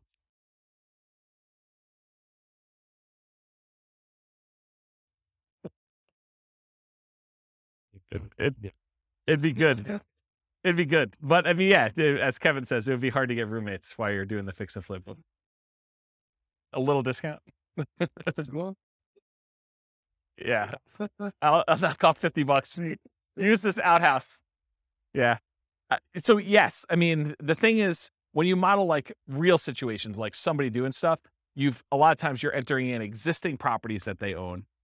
And then you're modeling, okay, if I could do one fix and flip a year, like actual fix and flip, and I make an extra, whatever it is, $25,000. So that's like $25,000 in income that happens irregularly. And then I'm also doing this nomad thing, and I'm also getting extra income from some house hacking, and maybe I'm getting my nomads at a discount. And then eventually I'm going to stop that strategy because I'm going to get married and my wife's not going to be willing to like house hack or nomad or whatever. And so now I'm going to go to 20% down after 10 years. And then what does that look like if I do that? And then I'm going to go buy, big apartment buildings. I'm not going to do this, piddly single family home stuff anymore. It's kind of like ignoring all that stuff. I'm going to be a real investor, right? I'm making a joke because the single family homes is really good anyway. But you go and you decide to switch your strategy and you do all this stuff. Or maybe you're like, hey, I'm going to do hard money loans after I get to a certain point. And then so instead of earning 8% in the stock market, I'm going to get 12, 13, 14, 15, 16%. There's all these different variations on what you're going to do and how you're going to do it and what that looks like. And I think you have to model it. And then, like I said before about those risk profiles, then you're really comparing, well, if I do this strategy, my risk profile looks very different and I have different risk exposures than I have if I do just this one strategy or these two strategies, and timing works. And what happens, really what you want to know, this is getting way off topic. When we've done all these assumptions, the biggest problem we have with this is that we're assuming 3% fixed appreciation, 3% rent appreciation, that, interest rates have remained the same throughout all the scenario. Like there's all these simplified things. Inflation is static, like inflation, rent appreciation, home price appreciation, mortgage interest rates, and there's one other, stock market rate of return. So there's like 5 that I really like to vary. So if you do it differently, have you guys ever been to a financial planner where they do Monte Carlo analysis? They say, if you invest $500 a month in the stock market, you have an 86% chance of being financially independent by age 65. Like you've done it where they've done the 1,000 run Monte Carlo with the stock market, and you see all the little wiggly lines, and they show you your middle line and your kind of band of probability. Have you seen all this? Have you guys know what I'm talking about? So we do that with real estate. So instead of it being 3% fixed appreciation, I say, well, let's make it random. Let's make it so that on average it's 3%, but it could be negative 10. We could have a really bad year, or it could be positive. I don't know, where we see this last year, 18. So positive 18. So we can have this really wide range of what like home price appreciation is, and random rent appreciation, and random mortgage interest rates, and random stock market rates. And so we can have all of those being random. And then you tell me your strategy where you're like, okay, I want to buy a house every year as a nomad and I want to get roommates. Like, how does that look when maybe house prices go up really, really fast on you in year 3 and you're unable to buy them because your debt to income ratio gets all out of whack? Or maybe they kind of like remain low and snake along. And then by the time you've acquired 5, they take off. Or maybe they take off and then they have a big market correction. And maybe the money you have in the stock market kind of gets hammered while you're waiting for your down payments. And all of these random things are happening. And we do 1,000 runs or so. And then I show you what's your probability for success there and what your probability risk curve is for all that stuff. That's what's crazy. Because then you could see, well, what happens if everything's not up and to the right? It's not always 3%. It's not always the mortgage interest rates are going to go in my favor or the stock market's going to go in my favor. Then you start to see, oh, well, this is problematic. I don't actually get to my financial independence number all but these really small amount of times if I do this particular strategy because I'm being super aggressive. You know, like if you're constantly pulling cash out and like cash out refinances in order to leverage up and do stuff, that looks really different when you have some years where you don't have, you know, all positive appreciation rates and rent appreciations and mortgage interest rates. And what happens if you're trying to pull cash out when interest rates are not really low anymore and there's a penalty to doing cash out refinances, the rate's higher, you know this, right? And you can only go to 75% loan to value and there's a cost to get the loan. We calculate all those things in with these random numbers and it tells a very different story than this, right? Because this is like what I can teach in class is this. And for some of you, like even this is like, holy crap, James, too many numbers, right? Like I can't keep everything straight. So imagine me trying to go and do Monte Carlo, like good luck, right? But I do that in the Real Estate Financial Planner podcast. So like the Real Estate Financial Planner podcast, not the one that these classes are on, but those are actually like I pick one. So for example, I think we're doing, where is it? We're doing the one where he just bought an owner occupant property. So it's this one. So we're here. So we did episode 7. So episode 7 is me taking a single situation. They bought one owner occupant property and they invested in stocks. And I do like a 20-minute episode telling their story and walking through with fixed assumptions.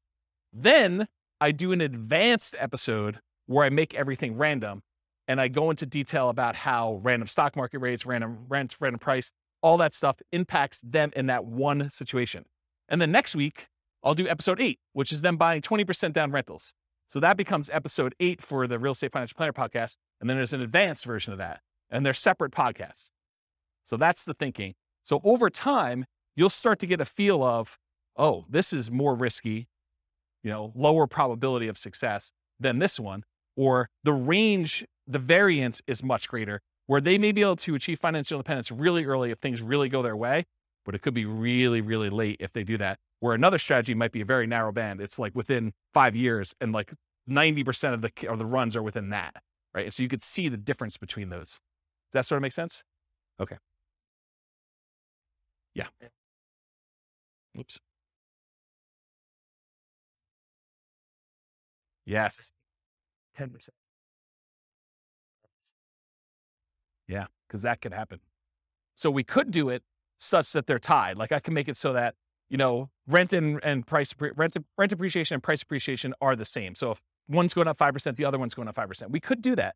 Or I could make it so that they're at least correlated, right? Like I could do, it's 5% appreciation and then do like plus or minus 1 from that, right? Like I could do some type of coding to that. I haven't gotten to that point yet, partially because I do think that you can see situations where they are uncorrelated. And so I kept it uncorrelated for that reason. What's that? You can. Yeah. You could see like the wide range of things in that case. Yeah. Are you like a math person? Okay, good.